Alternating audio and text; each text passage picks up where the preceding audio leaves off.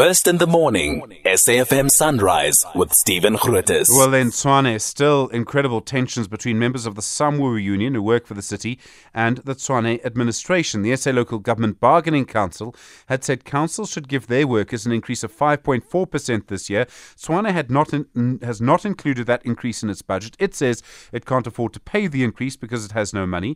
As you know, Tshwane has fallen behind on many of its payments, including to Eskom. From what I can see, some of the reasons for this may go back to a tender signed by the city about 10 years ago, which has now been cancelled. We were expecting to speak to Mpho Tlhadinyane, the regional secretary for Samwu in Tshwane.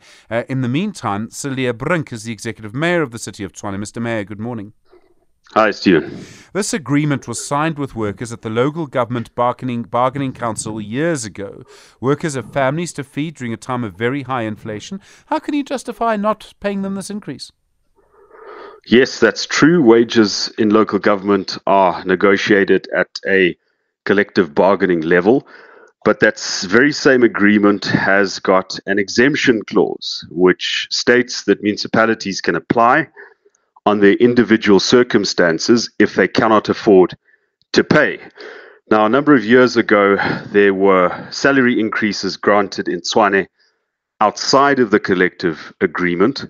Those benefits accrued to workers, but it had a devastating effect on our cash flow. We've experienced a number of other shocks, and the simple point we're trying to make is that this is not a punishment for honest, hardworking people.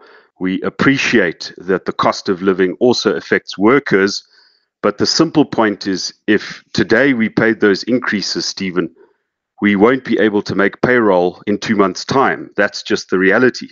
So we have to look at the long-term financial sustainability of the city, but also the quality of services that people get and the job security of municipal employees.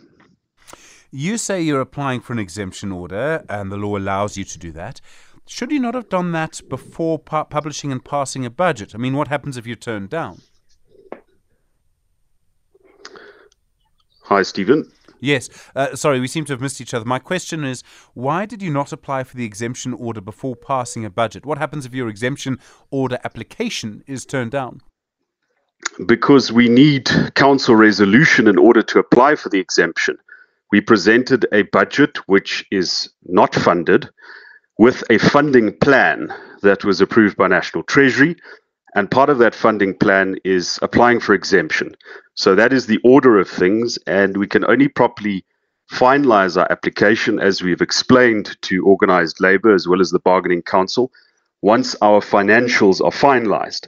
So during the course of this month, that application will be lodged. This is the right order of things. And out of greater caution, the city manager, when we were preparing the budget, had an informal meeting with the two trade unions, Samwu and Imatu, and explained the city's circumstances and what was coming. So this shouldn't have been a surprise. The organized labor unions should have prepared their members for this quite some time. It's difficult circumstances, and we'll have the argument at bargaining council, and if we lose that argument and if we lose it in the courts, then Tshwane will be in very difficult situation. But the point is, the merits of the case is we simply cannot afford to pay those increases. Okay. Tshwane is a big city. You should have a big revenue base. You say part of the problems that workers got an increase above what they were supposed to get in the past. Okay. What is the root of this? Why is the financial problem so dire in Tshwane?